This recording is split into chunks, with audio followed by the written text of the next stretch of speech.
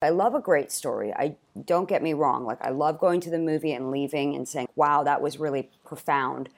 But what always gets me is how it looks. It's a moving picture. Hi, and welcome to Best in Fest. I'm Leslie Lepage, the director of the La Femme International Film Festival, and this is a podcast for people who are interested in advancing their career in TV and film and learning the dirty little secrets of Hollywood, and oh my gosh, there are a lot of them. My guest today is Sam Fox. I'm uber happy to have her on board.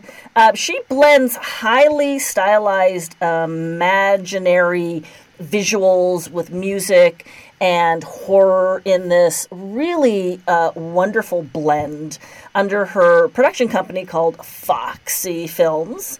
She also wrote and directed Bad Acid in 2021 and has featured this amazing pop star DJ in that film. She also produces with Great Grandma Film Collective as an executive producer, along with Desiree Staples, on Heidi Witzer's female ensemble comedy feature, My Divorce Party, coming out in 2022. So she is just a wonderful filmmaker that I'm absolutely happy to have on board. But really, you know, I like to start off with, how on earth did you get sucked into this crazy entertainment industry? Did you get bitten when you were a kid? Did this come to you in a dream, a realization? And then how did you really gravitate towards that blending of these genres? Well, let me say hello, Leslie, and thank you for having me. I'm a big fan of your podcast. I think it's a great resource for filmmakers, very educational. It was a long time coming. So I started acting classes when I was super young, like maybe 5 or 6 years old. And I did it for a few months and I really enjoyed it. But I think that the school that I went to was some sort of like scam. It was run by a scam artist. And so it ended up having this huge, I think it was John Robert Powers. That might have been the name. That's ringing a bell to me. And it got shut down for, I can't remember what they were doing, but you know, there's bad apples in every business. So I think that kind of soured my 5-year-old opinion of actors and acting studios. And so around age maybe 14 or 15, I decided that I wanted to be, because I've always loved film. I've grown up watching, when I was 5, my favorite movie was Rosemary's Baby. My mom she didn't have an appropriate meter as to what a young child should watch, but... So let me recap that. You saw this because your mom let you see Rosemary's Baby when you were 5 or 6? Multiple times. This is awesome because my feminist mother did the same thing, except it was with Clockwork Orange. Okay, yes, amazing. Amazing. Stuff that children probably shouldn't see, but also informs your outlook on life. And I don't know if it's in a good way, but I don't hold it against her because it led me down the direction that I've gone, and I like the direction. Of course, that I've gone. right. Yeah, so I thought maybe I want to be a director of photography because I'm such a visual person. And I took a few photography classes and I was terrible at it, like surprisingly terrible for what a visual eye I have. I don't know what it is. You put a camera in front of me and everything goes to shit. So switched that direction and then got really into painting. And I was like a surrealist painter. Was obsessed with Salvador Dali and, you know, wanted to be the next Dali and go to art school. And it was when I was 18 that I met who became my acting coach. I met him through another actor that I had a little fling with who was like, you should be in my short film. Tried acting again. I was like, I really like this. And long story short, became an actor, got frustrated with being an actor because I didn't like having to sell myself, so decided I'd be a producer and a director, then realized I have to sell myself. Yes, yes, I can't avoid being a salesperson.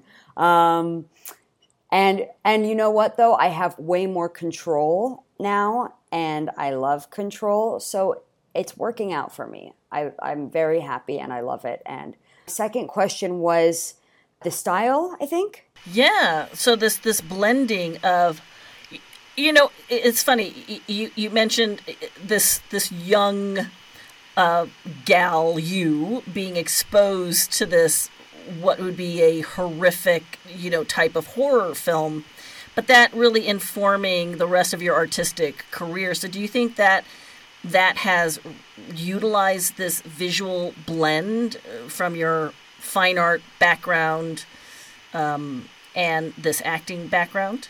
Absolutely. So, the reason I fell in love with directing first and foremost is because when you have a monitor, you can paint a picture within the monitor. And I am definitely a visual storyteller. I try to write. It is definitely not my strong suit, and my stuff ends up pretty out there. I'd love to start working with writers and transforming. That's their skill, and I would love to collaborate in that way, but it just hasn't happened yet. But I think that, the surrealist painting that I did, always, I'm obsessed with color, and I'm obsessed with just how things look. I love a great story. Don't get me wrong. Like, I love going to the movie and leaving and saying like, wow, that was really profound. But what always gets me is how it looks. It's a moving picture. And, for story, I tend to go towards books, but for movies, I want to be like visually in awe. And, so I skipped, I was never into comedy or the feel-good love stories, although I guess dark comedy, but not your traditional comedies. And I call my style, it's Monty Python meets Twilight Zone. And which is frankly two of my favorites, so that's okay. It's a brilliant combination. I'm excited about it. How do you approach that, keeping within the directing and when you are working with the script? What is your first kind of steps you go through? Because we've got a lot of people listening in on the podcast at different levels, and it's really interesting to see and to hear how different directors attack their process. What's your process? Several ideas. And, or the last project, Bad Acid, that I did, that started with an inspiration of me and my girlfriend and collaborator wanting to make a film for her clothing collection, which was called Bad Acid. And so I either start with a title or, it's not traditional because I'm not a screenwriter. But so once I kind of get a few ideas, then I'm like, okay, how can I work this into a story? And make it something that people want to watch and pay attention to.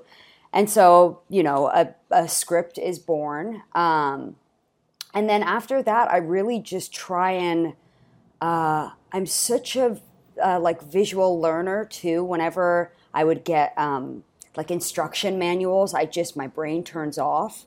And so I really have to walk through the process of things. So I will literally be in my house or my bedroom walking through the actions of the character and kind of visualizing it and then being like, okay, this is what's going to happen. And then, I bring on a few people that I know collaborate in very well with my style because it is a very distinct style. And I'm very open to their ideas. I love collaborating. I think that's the beauty of filmmaking. So, I might read the script and I'd be like, well, what do you think? And is there a way that we can make this better or more interesting? And then, designing, my favorite part is putting together the lookbook. So I've always been obsessed with 70s, I think it's pronounced giallo, Italian horror, and the way that it looks. They always have these highly saturated, the lights are blue, green, red, and like tell a story through lighting. And not necessarily the most brilliant dialogue or script, but they're so cool. Like the original Suspiria, for example, like the production design on that is mind-blowing. And so I get really excited, pulling images from some of my favorite films and then starting that collaborative process with the DP that I've been working with. His name's William Pearls, and the gaffer that I've been working with, Tom Leduc, and Candace, who is my production designer, and she does set design and wardrobe and kind of all that visual aspect. And then we figure out how we're going to budget it, which is my least favorite part. But it's it's indie film, and if you have people that believe in the project, a lot of times they will support it in any way that they can, and they will do it for the love and the cause. And then you have your big expenses, which are things like camera package or grip and electric or set design, and that's how we do it. I can't wait to do another one. I got to start saving up, though. Have they all been self-funded, or have you been able to, bring in any funding to help and assist in the project you've done so far? So the ones that I've done have been, the first two were self-funded, and then the last one was me and the Candace. We split it because it was kind of for her clothing collection as well.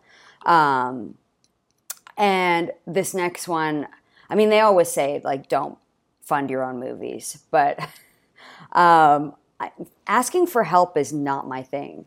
It's really easy for me to do it. I just did a feature with Desiree Staples, and we executive produced, and we raised a significant amount of money for our first fundraising for a feature. And I was able to do that, but it is really hard. It is grueling, and you have to go through every avenue, and I mean, hundreds and hundreds of emails and LinkedIn, and it's nonstop. And that's unfortunately the story that I've heard over and over again, in the indie world. The U.S. here doesn't make it easy for the indie filmmaker to get money. And a lot of the times when you're in that, 150 and below, 200,000 and below, you're coming out of your pocket to make that happen. Which is unfortunately, but since you brought up the film, let's talk about that film that you did with Desiree Staples, My Divorce Party, which is coming out in this year, right? Yes. Oh, yes. It was so much fun. So let's talk about that. How did you get involved? What was the producing like on this, the casting process? Get us into the nuts and bolts of that. Okay. We were really, really blessed with this production. I've been on a few that I think I might die because of the stress. And there were moments, of course, like any production, that are stressful. I mean, we did film it during COVID. It is an ultra low budget short film. And but our team was so supportive and wonderful. So basically, I met Desiree, who's my producing partner for life. We're in a production marriage. I met her through it was a Google group called WIMPs, Women in Moving Pictures. And it is very sad because it no longer exists. It imploded on itself, it's sad because I got attached to a few great projects from it, and I met some wonderful people through it. But like all good things, they must come to an end. So I met I met Desiree. I responded to an ad. She was looking for a producer for the short film Circus Person, directed and written by Britt Lauer, also starring Britt Lauer. And she loved the way I wrote an email. And we have this thing about emails because, there is the art of the email, especially if you're a producer. There's so much art in an email. And she basically knew that she was going to hire me off of my email response. And then when we started talking, we hit it off. And yeah, it's really nice. We work in a very similar fashion. We support each other in our weaknesses and a lot of our strengths we have in different areas. So it's a wonderful relationship. So she brought me on for that, and we made a beautiful short film, Circus Person, which premiered at Tribeca, and which won awards. It did very well. It won the Best of Fest at Catalyst. It won the Audience Award at Nashville. It was chosen for, during COVID, there was a We Are One. It was a global film festival put on by YouTube where they selected a few films from all the different film festivals that weren't able to screen and premiere. And so it went on to do that. It's now been picked up by FX Production and Diversity Hire to pitch as a half-hour TV series. So it has legs. And anyway, coming full circle, so we did that. And then because we always are going to work together, it was mid-pandemic, and she was itching to act again and to produce again. And we hadn't really done anything for maybe almost a year. And she found this script from Heidi Weitzer, who's an incredible comedy writer, in her writing group, and she asked if she could option it. And she was asking she wanted a feature film that could be shot in minimal locations, mainly outdoors, female-driven, comedy, and it was perfect. It's this film about, she plays the divorcee Zan, who goes to Joshua Tree and brings her best friends along. She just recently got divorced, and she wants to burn or blow her settlement money before the weekend's end. Because come Monday, she is going to have to give half of it to her husband. Ex-husband. Oh my God, can I take that again? You can, but we got the idea. Okay. She's sticking it to him. Yes. So much verbiage in that log line. Exactly. So it's a really fun film. We are in the middle stages of post-production, so we are picture locked. We're working on composition, sound design, sound mix. We just locked in a great colorist, and that should be coming out in fall of 2022 to fall of this year, and hopefully we'll get a great premiere. Can we talk a little bit about what your strategy is for that film? Have you started talking to distributors? Are you going the festival route? What is you as a producer, combined team looking at getting it out there? Because that's a big thing for a lot of, young indie filmmakers, that they don't quite know the strategy part of it. Yeah, it's a hard one to navigate because there is that question of, do you go in the direction of a sales agent? Or, maybe if you premiere at a great festival, it might give you a better opportunity. So Desiree and I have been kind of slowly talking to a few different people, getting advice. We have a few production companies that are like, show us the film when it's closer to ready.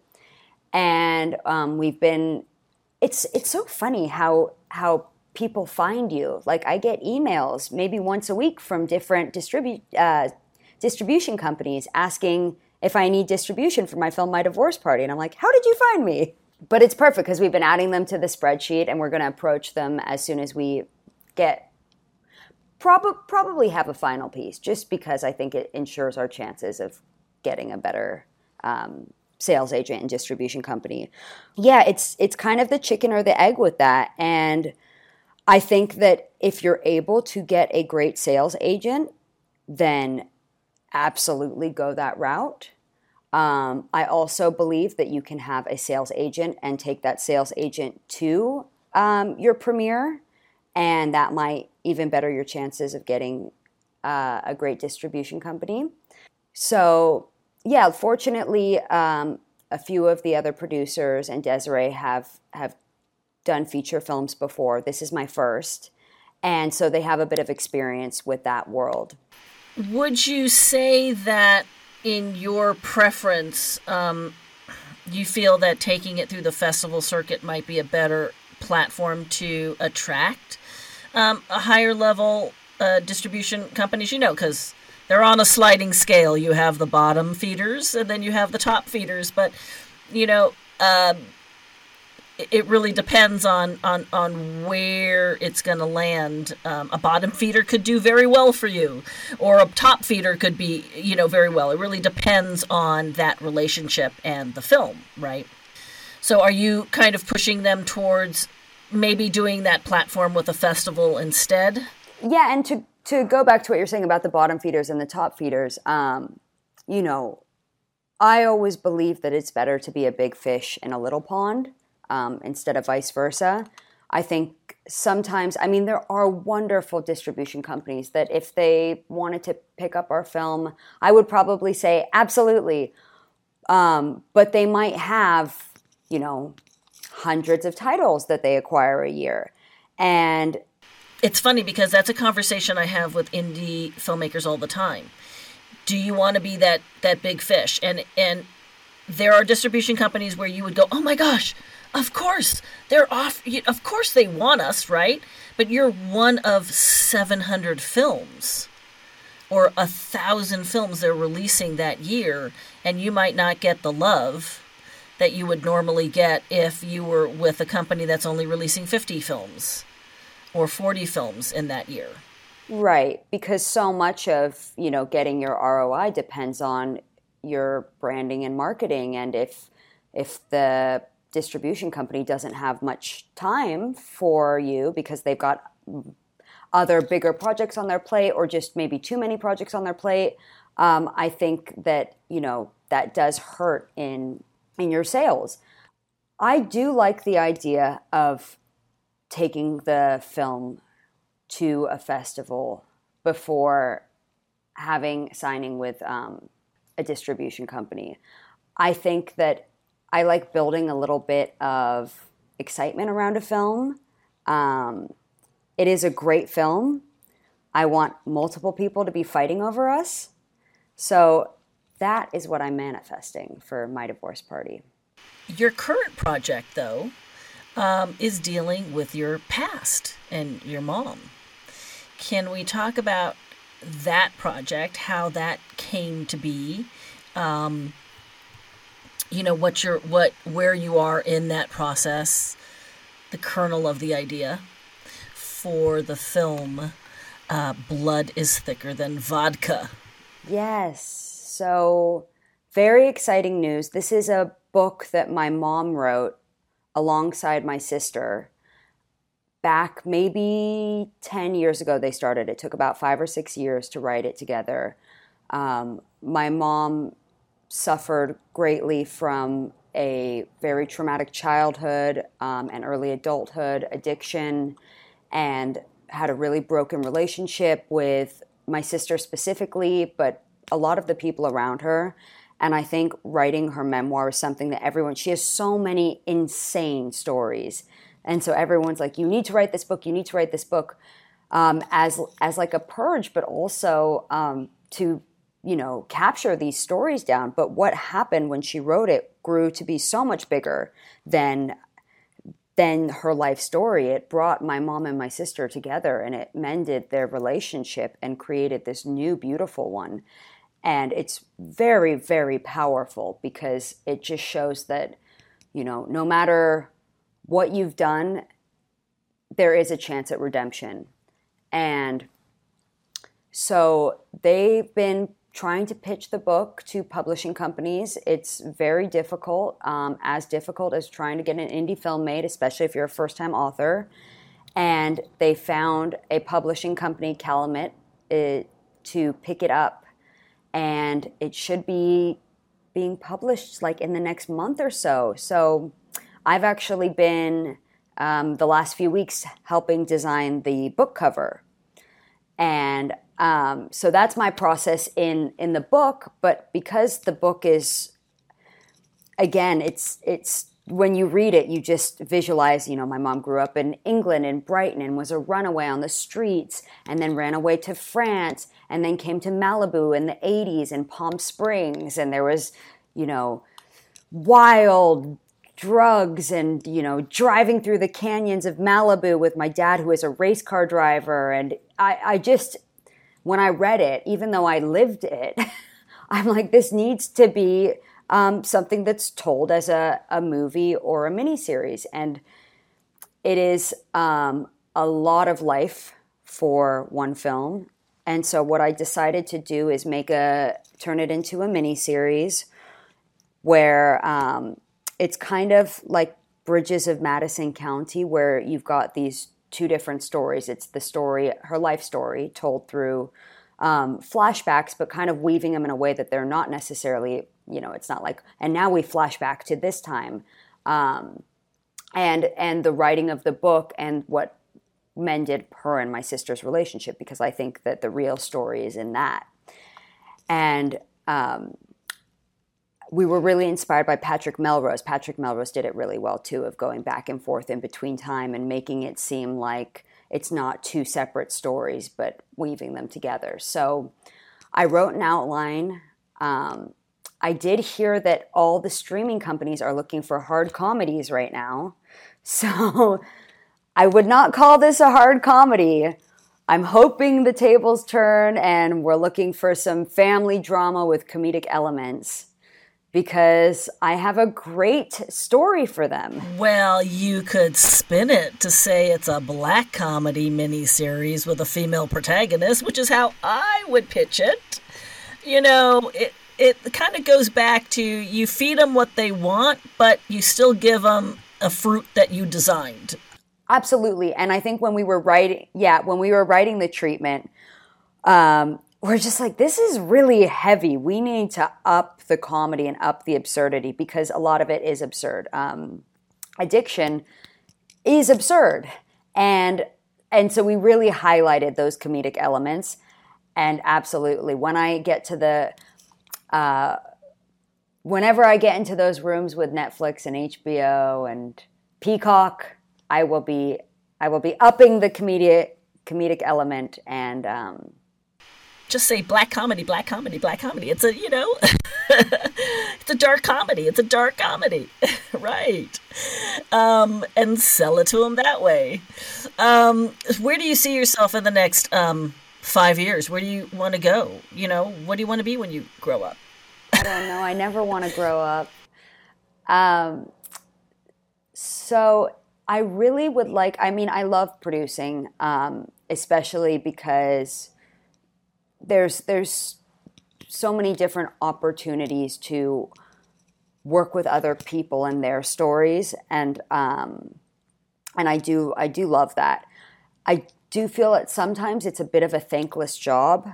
You work really, really hard, and you take on a lot of the brunt of the drama that might go on set.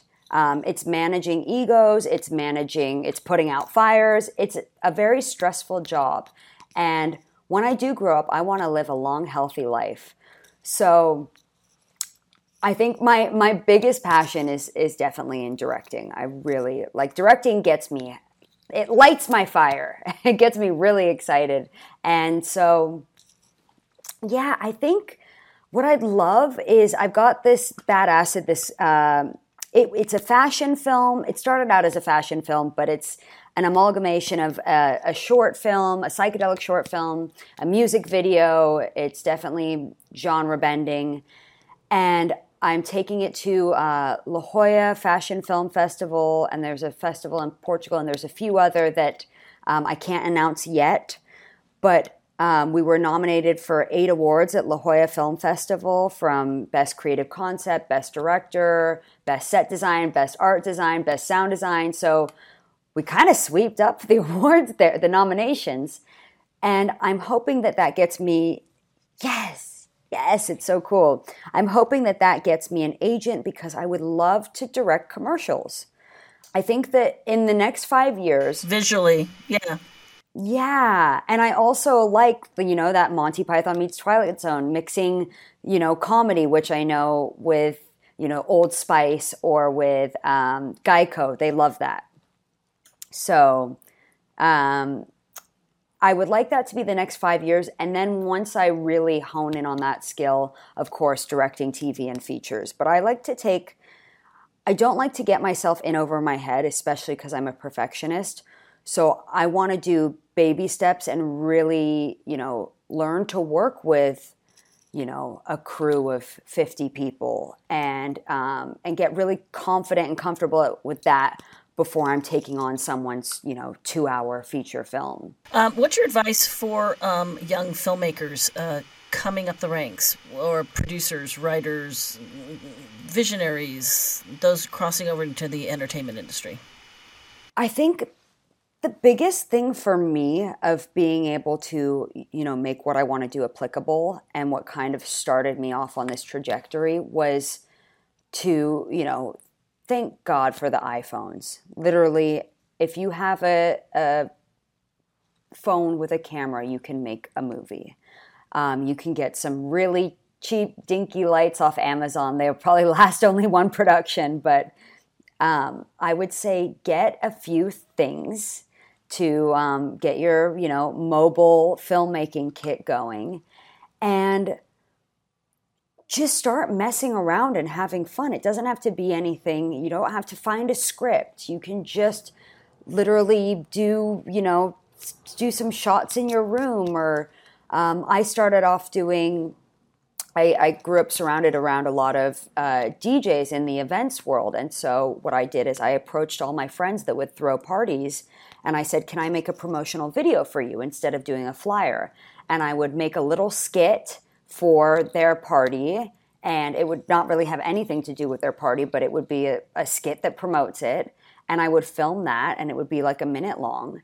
And that kind of, I started doing that, and I did like 4 or 5, and then after that I was like, okay, I know the basics, all self-taught. I'm like, okay, let's get a real camera, let's get real lights, let's get a crew.